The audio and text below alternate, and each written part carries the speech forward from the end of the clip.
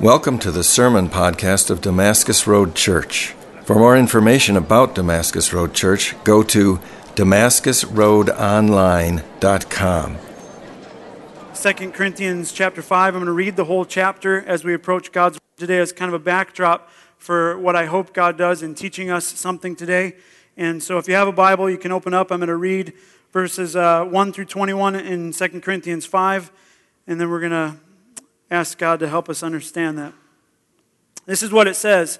Paul's writing here to the church in Corinth about our earthly tent and our heavenly dwelling. He says, "For we know that if the tent that is our earthly home is destroyed, we have a building from God, a house not made with hands, eternal in the heavens. For in this tent we groan, longing to put on our heavenly dwelling, if indeed by putting it on we may not be found naked. For while we were still in this tent, we groan, being burdened, not that we would be unclothed, but that we would be further clothed, so that what is mortal may be swallowed up by life.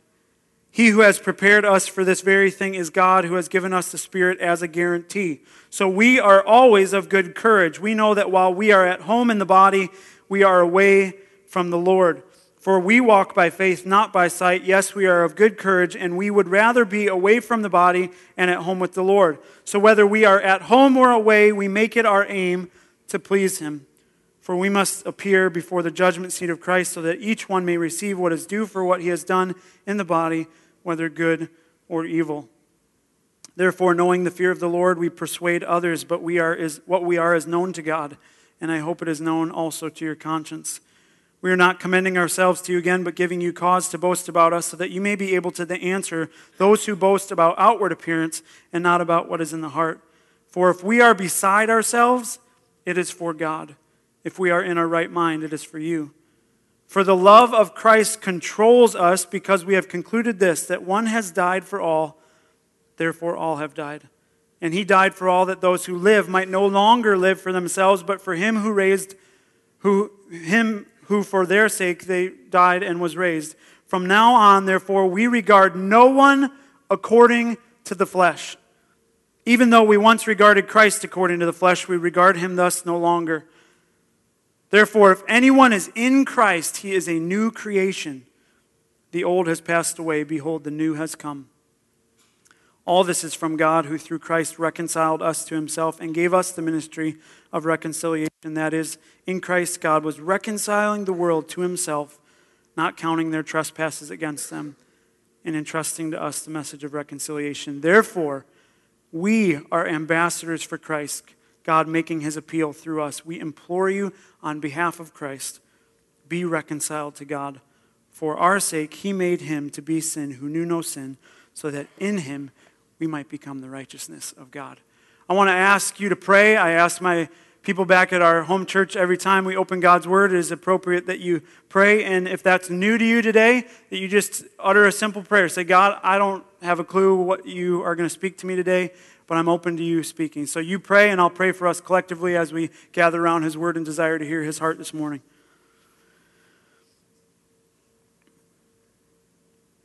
Father in heaven, thank you for this time. Thank you for your Word that is truth, that we rest under even when we don't understand it, and we look to as supreme authority for life. And Father, I pray that you would speak to us now by the power of your Spirit. Father, I know that every time people gather around your Word, we can glean from it and understand who you are and your heart a little bit better, and further what you want us to do and how you want us to respond to it, how you want us to change. Father, I pray that all roads point to Jesus Christ this morning, that we would see Him and that He would be exalted, that we would know of the payment that He made for each one of us, and that we would desire to look at Him as King. And Father, that you would be with us, you would rest your hand on us, and that you'd speak to our hearts so that our lives can be transformed. And we pray these things in Jesus' name. And all God's people said, Amen. So, what happened in this event was tragic. Whenever somebody takes their life in the way that he took his life, it's tragic. And that's why we as believers need to understand this wasn't just a celebrity, it was a real person who has a real family. And whenever that happens, it's tragic. And so we need to be people that are conscious of praying for those situations. But again, this is not a message about him, but it is a message about how we shape or how our minds understand an event like this and what we can learn from it. We also know that this was a guy who struggled from deep, dark depression and apparently found no other way to end the pain but to do what he did.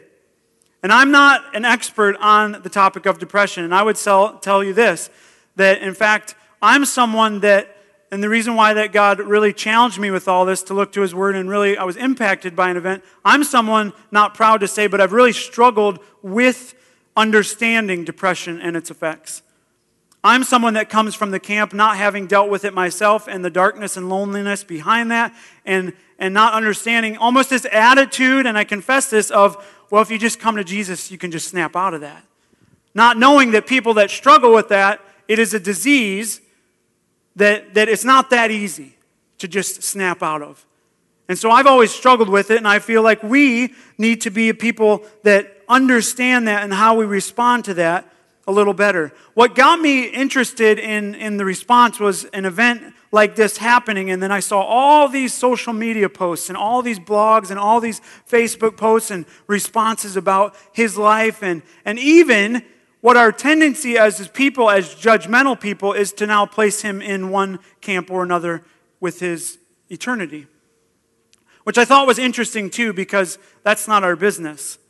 That's not our job to be the judge. And so I saw maybe some well-intended Christians and people that I knew loved the Lord and I thought understood the gospel, and they would say things about placing his eternity in a certain situation. And that's not what this is about. In fact, it's about us not doing that under those circumstances. Because of what he did, they placed judgment on that. Now, I have no idea what his relationship was like with Christ. I just know that we need Jesus for eternal life, and that we can't fully know that about somebody in its complete way. Only God and our hearts know where we stand with him. So that's not our business to do that. And so if you were one of those people that made a post regarding that, or this is not as much a rebuke as a teaching of how we as the body of Christ ought to respond and what we can learn from a situation like this. And as I prayed about this, I got it down to these three things that I hope God teaches us through his word this morning. And the goal is being this. First, how can we rightly, as a people that want to follow and honor God, how can we rightly acknowledge and view depression? Knowing that it's real, knowing that it's dark, knowing that it's a disease, how can we rightly do that? Second, how ought we view death? How ought we as a people view death, with a side question of this? How ought we as a Christ-honoring people view suicide? Third, what can we adjust in our thinking, and what can we learn from this as we move forward with gospel thinking and Christ-following and a Christ-following attitude as Christ-following people? How can we adjust our thinking and understand the gospel better in an event like this? And so that's my goal this morning. I want to try to tackle those three questions. The first being this, and using 2 Corinthians 5 as a backdrop. How can we rightly acknowledge and view depression? I know depression is real and it's dark, and some of you may have experienced that in seasons, and some of you may struggle with it on a daily basis. I have no idea what that's like. I've probably been pressed down in some different ways in some different seasons, but I have no idea to speak into what that might be like for you to function and try to function as a person that struggles with that. So I don't come trying to unpack that today. That is way beyond my pay level. I think for most it is. But I don't come and try to understand that. I'm confessing I don't understand it because I've never really experienced it. I just know that it's dark, and I know that it's real. And I know that it's a disease.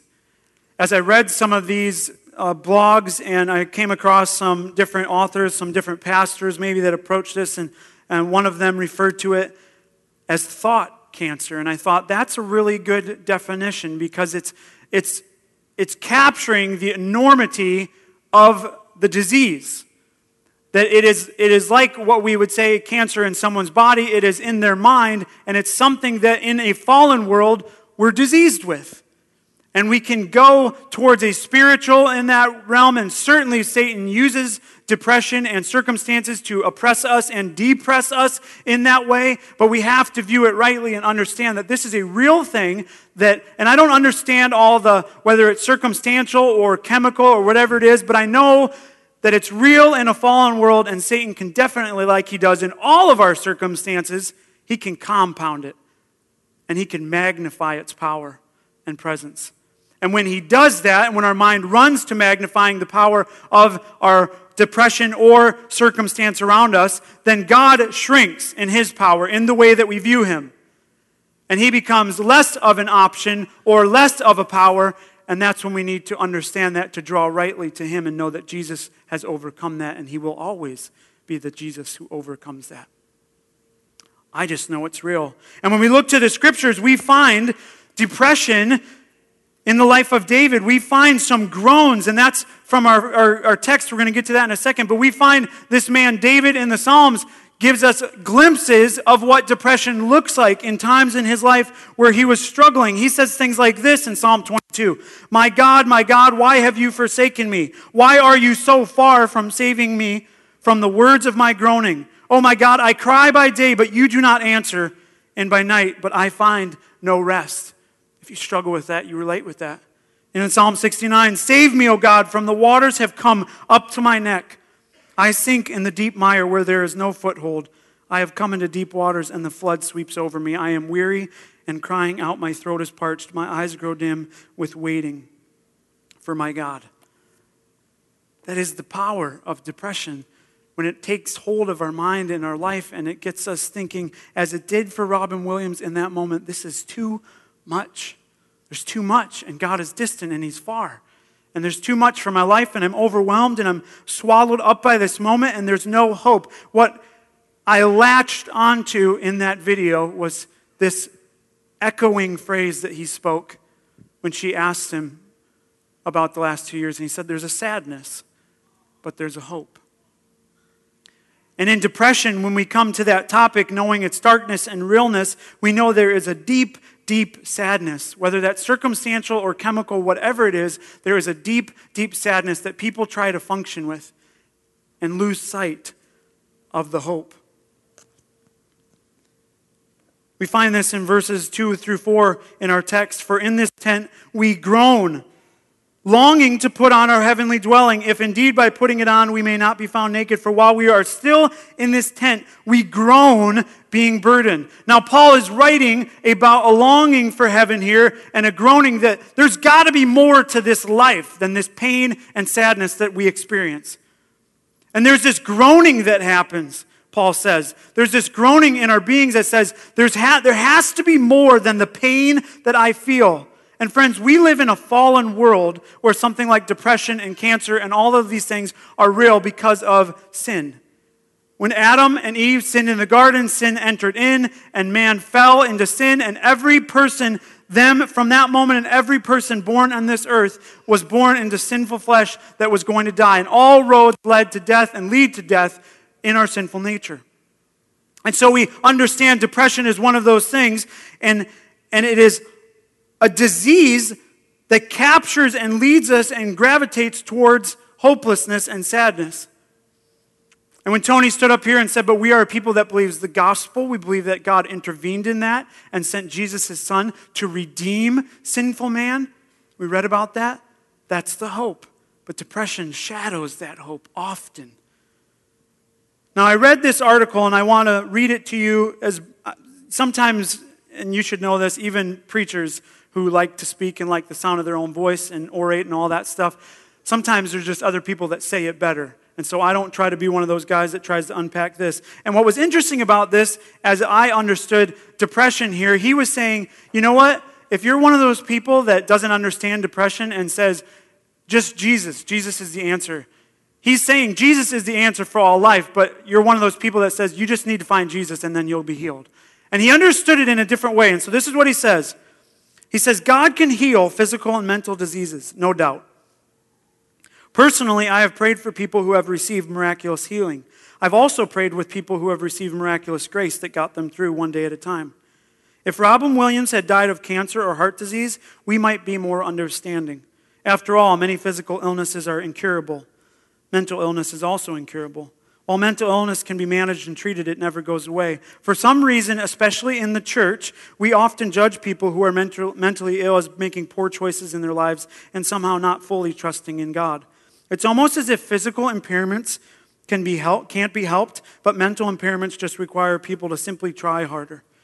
If trying hard cured mental illness, then mental illness would be cured, because I don't know of anyone who tries harder to fit in or just functions with people who struggle with these diseases.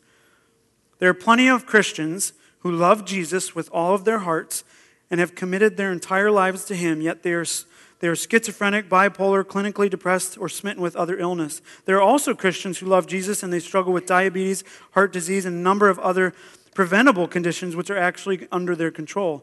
Their deaths may not be as imminent, but they certainly will come sooner than they should. But mental and spiritual matters seem to be more inseparable than physical and spiritual matters.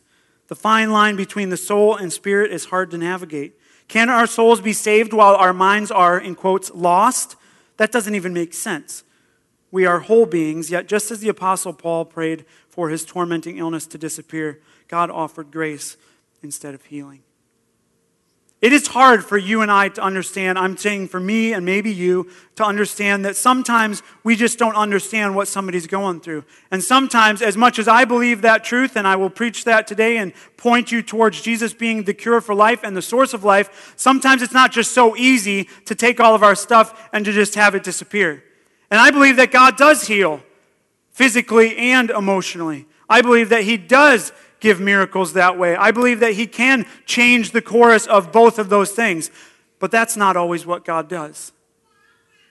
I have a son that struggles physically, and I know that God can heal him if He chose to do, but that's right now not God's plan.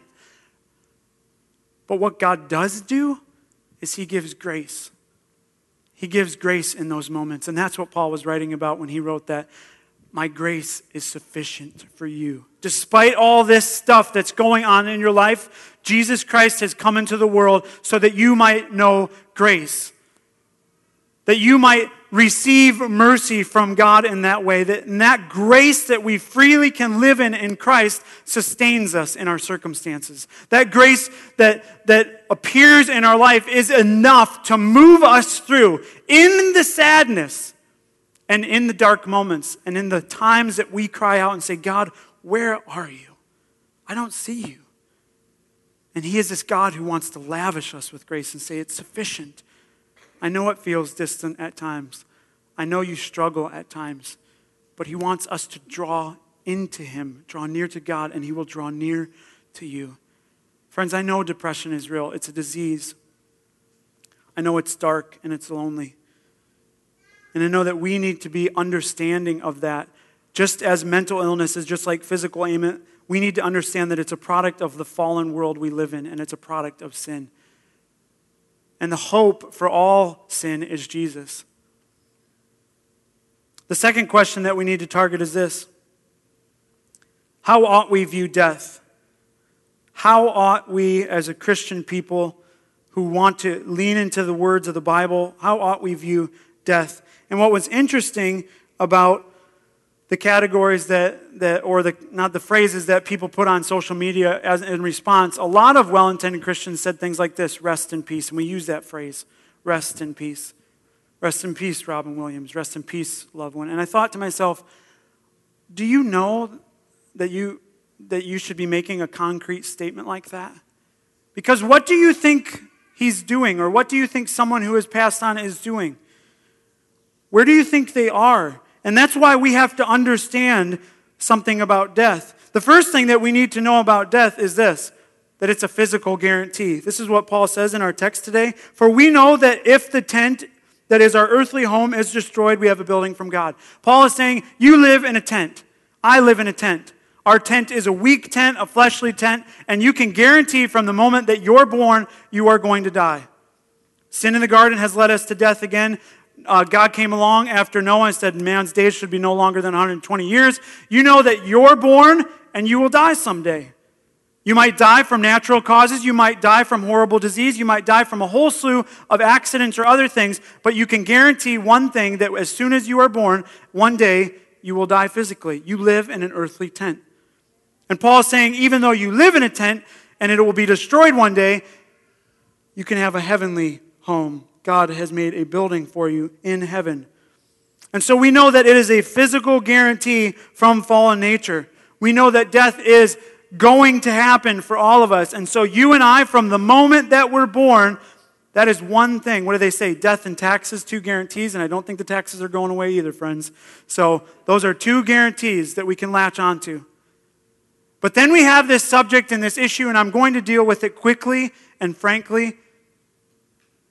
Then we have this subject of suicide. How ought we view that? And here's what I would say about suicide. Number one, it is never the answer. It is tragic. It is never the answer, ever. Number two, it is sin. It's murder. In fact, it's self-murder. So it is very, very, very much sin. But number three, and this is the one that I hope that you understand as someone that wants to honor God and follow Christ, it is not an unforgivable sin. And we need to understand that as a people. Verse 19 even shows us that in Christ God was reconciling the world to himself, not counting their trespasses against them. Now we as a people sometimes have a lot of questions about that. And if you are a person that grew up in the Catholic Church and you grew up with mentality where there's purgatory and other things and you grew up with suicide, that's in a category by itself. And I would say I'm going to challenge that against the gospel, what the gospel says. Because many well-intended Christians said, well, I don't know about a guy like Robin Williams now because that's tough for me because he didn't have a chance to repent from that. And here's what the gospel says. It says that your sin is covered completely by Christ. Anything that you do. And suicide fits into that category as a trespass against God. That it's saying here that he doesn't count that against us. Here's another example or a way to say that. Say that you, after this service today, after we worship and celebrate, are leaving this place and you harbor some angry thought or ill thought towards one of the people in this church or even me, and I'm like, why, you don't even know me, why would you do that? But you could harbor that on your way home and you get smacked by a bus and you're gone. And you've had no chance to repent from that sin. I would say, is that in the same category? I don't think it's any different. If you have come to Christ once in your life, once and for all, and proclaiming him as Lord and Savior, and giving him your life and saying, God, I believe that you have sent him for my sin personally, that you died on the cross and shed your blood for me and my sin personally, then God says, then you're redeemed, and your trespasses are forgiven, and that Christ himself has become your righteousness. And that's once and for all. And so we have to understand that in a mindset that says, this is not in a category, we can't do that with different sins. We can't say, well, he's a murderer, and they're this, and put them all in different buckets. All of our sin is in one bucket. And it's horrible towards God, and it's against God and his holy nature, and it has a wrath and a punishment on it for that sin, and that freedom is in Jesus that he gives us to cover that punishment. And we need to celebrate that as a people.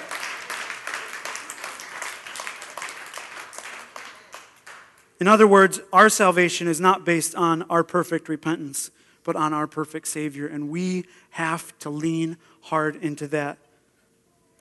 So if we confess our sins on church on Sunday and slip into something else on Monday or even Sunday afternoon, we trust heavily in the grace that saves and the grace that has given freedom to us. If we know that all that's required of us is salvation is by faith alone, in Christ alone, by grace alone, then that's all that we can give. And that's what I desire for you to know today.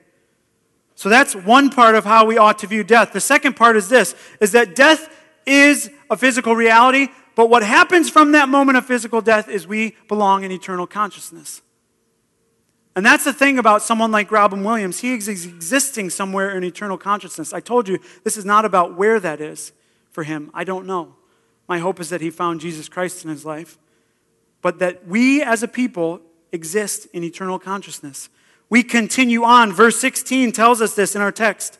From now on, therefore, we regard no one according to the flesh. You and I ought to be people that hold that mindset. We regard no one in physical reality in the flesh anymore. We regard them as people with a soul that exist in eternal consciousness. One thing for sure in a physical tent, that you will die in a physical tent. The other thing, that when you are born, God has born a soul that exists from that point on into eternity. That point on, eternal consciousness. You are aware in a soul, spiritual state, and in some kind of existence in that way. And we need to regard people as that. The moment someone's life on earth ends, it immediately continues. And when you and I look at people, which is why the gospel is such an urgent thing, we need to regard people as souls and not just, oh, he was a good person or she was a good person. We need to regard them as souls that exist in consciousness in one eternity with God or one eternity separate from God. And that's why the gospel is so crucial. And that's why if you're here today, it is so crucial that you understand that you have a soul that either exists with God and guarantee by the promise of His Spirit, or you are apart from God. There's one thing for sure that we know that needs to happen, as Paul writes about, so that we can know for sure that we exist on in consciousness with God, our Lord and Savior Jesus Christ. And he says it in verse 5 here. He says, He who has prepared us for this very thing is God, who has given us the Spirit as a guarantee. We learn that we need to, at some point in our physical life, meet this Jesus and be born again. When Jesus met Nicodemus in John chapter 3, and Nicodemus had this same question, how can I gain eternal life? How can I know that I can have life with God forever? And Jesus said, you must be born again. In other words, you must be regenerated and renewed. God has to do some work by His Spirit in you that is not of yourselves, not anything that you can please God, but He has to give you a new heart. And of course, Nicodemus, we know, was confused by that at first, and he's like, I don't know how that works. And later he came to meet the grace of Jesus. He bumped into that, and God, by His Spirit, overwhelmed him and changed him and renewed him and regenerated him. And from that moment on, his security was in heaven forever. Which is why all of us need to come to this moment in life where we acknowledge that Jesus is the Son of God, and God does this wonderful work by putting a new heart in us. And from that moment, we have security in heaven. That consciousness with God and worshiping Him forever and falling at His feet forever, and the freedom from all pain and sadness, no more tears, no more sadness, all of that from Revelation. And we guarantee this. We are guaranteed this amazing new body, which I don't know about you, but I'm looking forward to. Not so impressed with mine all the time. And God grants us peace and eternal joy. And this world has nothing for us anymore. And that's the moment that we should long for. But when we say with great confidence, rest in peace, I don't know how we can say that in a situation like that unless we know for sure. Because we know that in eternal consciousness, you are either restful and joyful, or you are still lonely and painful. Look at verse 10 and 17. This is what it says. For we must all appear before the judgment seat of Christ, so that each one may receive what is due for what he has done in the body, whether good or evil. And then again in 17. But therefore, if anyone is in Christ, he is a new creation. The old has passed away. Behold, the new has come. So for an act like Robin Williams committed, he is perhaps resting in peace if he came to know Jesus as Savior, if he came to know Christ and Christ made him a new creation. And he is joyfully resting. But if he did not make that decision in life, then he still remains in loneliness and sadness. And that is the tragedy of something like that. That's the one side. But the joy on the other side is that even in sadness, even in darkness, even in the moments of weak faith in our life, if we have trusted in Christ, He has given us a new heart and we are a new creation in Him. The old has passed away. And that is the beauty of the gospel. That is the beauty of what God did at the cross when He gave us Jesus. That's why we celebrate here as a people today. That in Christ, God was reconciling the world to Himself, not counting their trespasses, our sin, our disgusting sin against God, against them, and entrusting to us the message of reconciliation, what God is doing in restoring and redeeming us as a people. So that's what we ought to understand about death. We ought to regard people as souls and not in the flesh, and know that if we have made a decision in this life, that grace is what saves us. The third thing is, what can we do to adjust in our thinking, and what can we learn from this as we move forward as gospel-thinking, Christ-following people? I'll just leave you with these 7 things. From now on, we must not regard anyone according to the flesh. We must see all souls as eternal. You must see other people that way. You must see other people that they are a soul that I can impact and influence. You must see yourself that way, which is why the gospel is so important, of premier importance. And you must look at all the people that God has placed you around and view them that way.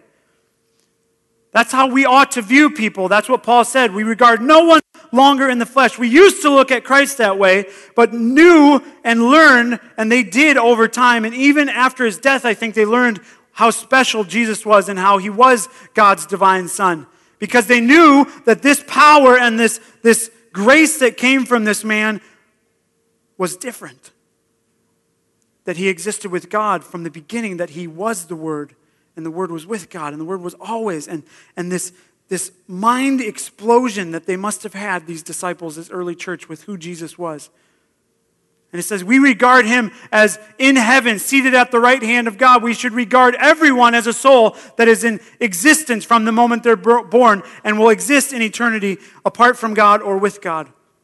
We must view people that way. The second thing, we must know then, as a Christ-following people, how a soul can be saved, redeemed, regenerated, and reconciled. You and I must know how to articulate the gospel to people. If we regard them as souls and we have the answer, you and I must be prepared to share that hope with others. You and I must be prepared to share the hope of Christ in a sad and dark and lonely world with others. You and I must be able to know and articulate to others Scripture on how one is saved and redeemed and reconciled, and that is necessary. That it's not by works. That it's not by trying to please God. It's not by trying to somehow muster enough strength to get out of the guilt of your own sin. Paul says in Galatians 5:1 that it is for freedom that Christ has set us free. Why would you put that yoke of slavery back on? It's not out of our power that we have saved ourselves. He says you need to shed the guilt that you still hold on to. And I believe many in this room probably still hold on to some guilt from sin. You need to shed that and live in the freedom of Christ. Why would you put that back on yourself? You need to shed that and live for Him. And you need to be able to articulate that to somebody else and help them towards that message and point them towards Jesus and illuminate who Christ is. And as I say to our people all the time, be a window to Jesus, not a door. Let Him be seen through you. You must be able to do that. You must also have an eternal perspective and aim at the right thing. While God has forgiven our trespasses, this is what it says in verse 6 through 9. So we are always of good courage. We know that while we are at home in the body, we are away from the Lord. So there's our security. We know that with great surety that we are with the Lord. For we walk by faith, not by sight. Yes, we are of good courage, and we would rather be away from the body and at home with the Lord. So whether we are at home or away, and this is the phrase, we make it our aim to please Him.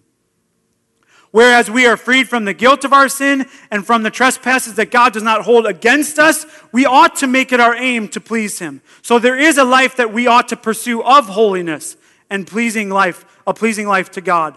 So we're not off the hook in the sense of all sin, we can do whatever we want, it's a license to sin. We ought to make it our aim to please God, whether in the body or with the Lord. And we ought to groan for that, our sureness of heaven. We ought to hold a perspective that this world has nothing for me. We ought to be drawn into the hope of eternity in that regard. But while we were here, we have work to do. We ought to aim to please God in everything we do. We ought to desire a life of righteousness and holiness, knowing that Christ is our righteousness, but you and I make decisions every day that either aim to please the Lord or aim to please ourselves. And it's as simple as that. And we ought to make it our aim to please God, holding an eternal perspective that influences. We also must do this, number 4. We must persuade others towards the cross of Christ with great urgency. This is what it says in verse 11. Therefore, knowing the fear of the Lord, we persuade others. but what we are is known to God, and I hope it is also known to your conscience. You and I ought to be passionate about persuading others towards this message of hope in the cross of Christ. You and I must do that with urgency. Do you know that God has sovereignly placed you wherever He has placed you as a light to people with that message? If you understand the hope of the gospel, He has placed you, whatever workplace, in whatever department, in whatever profession, with whatever gifting, in whatever family, He has placed you with that so that you can persuade others towards the cross of Christ. And He says, I have redeemed you and renewed you so that you can bring this message of hope to people. And sometimes you and I just don't view it that way. We got put in this horrible family with these strange people, and I don't know about you, but I'm the only normal one in my family, and so I feel the same way you do, but I know that we're put in this place at this horrible place of work, which it's just a job, and I don't even know why I'm here, and God has placed you there to persuade others. How you do that is up to Him, and I'm not going to tell you how to do that, but I know that you need to show the love of Christ, and you know to be prepared with words and Scripture on how to do that, and love them towards Jesus, but God has placed you there to persuade others, to say, you know there is a God who loves and saves, and you are a soul that needs Him. Because this life is tragic and dark and lonely, but the hope of heaven is glorious. That should be our heart. Number 5, you and I must not be so quick to pass judgment, and I learned this, and I learned it all over again, on things we have no idea about. You and I as a people should not be so quick to place judgment on depression when we don't know much about it. If you struggle with it, you have a little more freedom to speak into that. We have no place to place judgment on where a soul exists in eternity. I use this example again. I use it about my wife all the time. I'm 99.9% sure she's going to heaven because she displays the fruit of the gospel and the Spirit, and I just see that in her life. But only her and God know her state. And so you and I can know some security when we see some things, but you and I are not the judge. You and I are not gifted in that way to make a call. So you and I cannot make concrete statements. The one thing we can do is pray that God's mercy reigns on everyone. Number 6, we must be careful about how our theology responds to situations like this, to suicide, and the words we say. Our words are really important. And we find this in verses 13 through 15. For if we are beside ourselves, it is for God. If we are in a right mind, it is for you. For the love of Christ controls us, because we have concluded this, that one has died for all, therefore all have died. And He died for all, that those who live might no longer live for themselves, but for Him who died, who for their sake died and was raised. You and I need to be very careful in the screams of a life lived for others, that we respond with graciousness. And the love of Christ compels us and controls us. That's what Paul is saying there. You and I, when we respond to somebody who has an opinion about this or respond to somebody who lives in a certain disease of darkness, you and I ought to be controlled and compelled by Christ in that moment.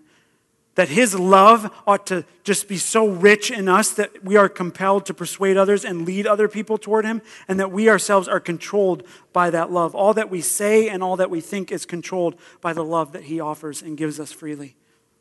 That's how you and I ought to live, with a great urgency for others. Another thing that he said in that video that was so profound as it echoes in eternity is that all that matters is other people and serving a loving God.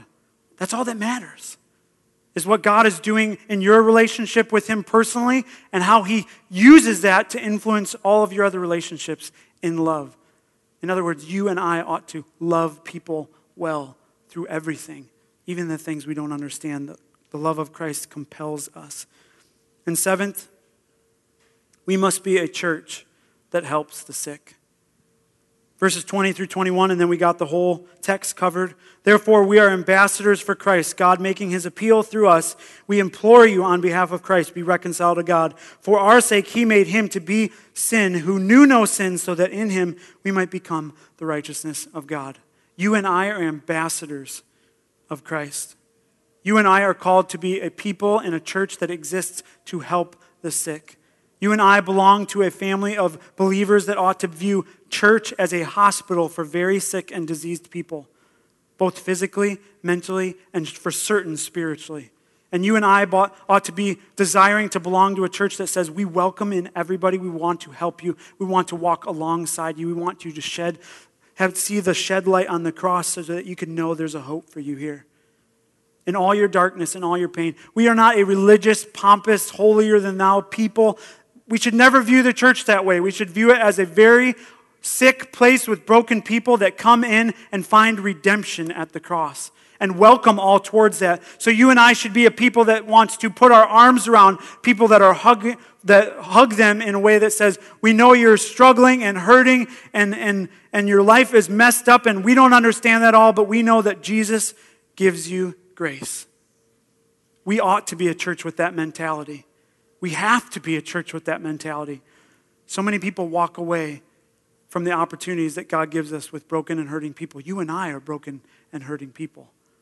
No matter how well our life looks like it's put together, you and I are broken and hurting people. And that's got to be the focus of a church. That's the church I want to belong to. I will leave you with this. I read this as well and feel like it's just well said. What would Jesus say to Robin Williams or you, given the opportunity? I believe he would echo back his very words. There is a sadness, but there is also a hope. The actor was clearly a man who struggled for self-worth. He was significantly overweight as a child with few friends and was voted least likely to succeed in school. When accepting his Oscar for Best Supporting Actor in 1997, he said, "Most of all, I want to thank my father up there, the man who, when I said I wanted to be an actor, he said, 'Wonderful, just have a backup plan.'" Jesus would want Williams to know that his heavenly Father knitted him together in his mother's womb and gave him the amazing intellect and comedic gifts which made him famous. The comedian was right. You're only given a little spark. You mustn't lose it. Jesus would want him to know, and he would want you to know the source of that spark. And he would want Williams to know that his significance could not be based on his performance or popularity, but on his Father's unconditional love. The comedian once explained, "I started doing comedy because that was the only stage that I could find. In truth, we are each given a stage before an audience of one. He cheers for us and accepts us in Christ, no matter what the critics say." Most of all, Jesus would want him to find the hope in his Father's love and grace. Williams once called comedy acting out optimism, but optimism doesn't have to be an act. In Christ, we can find strong encouragement to hold fast to the hope set before us. I don't know if Robin Williams ever received the significance and the unconditional acceptance and hope offered to him by Jesus, but I do know that the Lord offers these gifts to you today. This is what it says in John 3 as I close. "Whoever believes in him is not condemned, but whoever does not believe stands condemned already because they have not believed in the name of God's one and only Son." This is the Jesus that God offers you today. This is the Jesus that we as a people can run to again today, falling into his arms, coming to him as broken, sinful people, and accepting his warm embrace for our lives. That is the hope that we have security in. You have a chance to respond to that today if you've never made that decision, to come to him and know that he is the great healer and redeemer and reconciler, that we are persuading others as a people towards that message of the cross. I want to pray for us. I want to use this time to respond by taking the elements in communion and just quietly praying and praying for others, and that you would do that now. Let's pray together. Father in heaven, we thank you for the grace at the cross. Father, I thank you for your faithfulness to each of us. Father, we thank you for your word, that we can understand it better each day. And for this time that maybe you've taught us to understand a little bit better about who you are and maybe about ourselves, where our soul exists. And Father, if there's a person in this room who has an unsurety about that they'd never made a decision to follow Christ, that they would make that this moment and not wait another second, repenting of their sin, coming to you, a holy God, confessing they've sinned against you, and acknowledging that Jesus Christ was sent for the purpose of redeeming that sin and paying for that on the cross. That the blood that was shed is redemptive blood. And it's blood that we need to acknowledge as a people, that Jesus is Lord and Savior. He's my Lord and Savior. And acknowledge what he did for me, and that he not only died, but rose victoriously over that sin and shame, so that we could have new life with him in heaven. Father, that is why we take communion. That is why we remember to celebrate what Jesus did in his death and resurrection. That he is not in the grave any longer. And Father, that we as a people can have freedom. That the sin that controls us at times and that we run towards in moments of weak faith does not control us any longer. It does not hold us in bondage any longer. We can be free from that in Christ. And so, Father, may all come to you by faith. May all receive the gift of your Son, Jesus, by repenting and fully trusting by faith that you are the God who saves. Father, thank you for this time. Thank you for your word. I pray that we as a people are missional in our mindset, that we would regard no one longer in the flesh, but regard people that exist with you. May we find surety of our salvation for those that have placed their faith in Christ, that if we confess our sins, you are faithful to forgive. May you be praised and may Jesus be exalted. And we pray these things in his name. And all God's people said,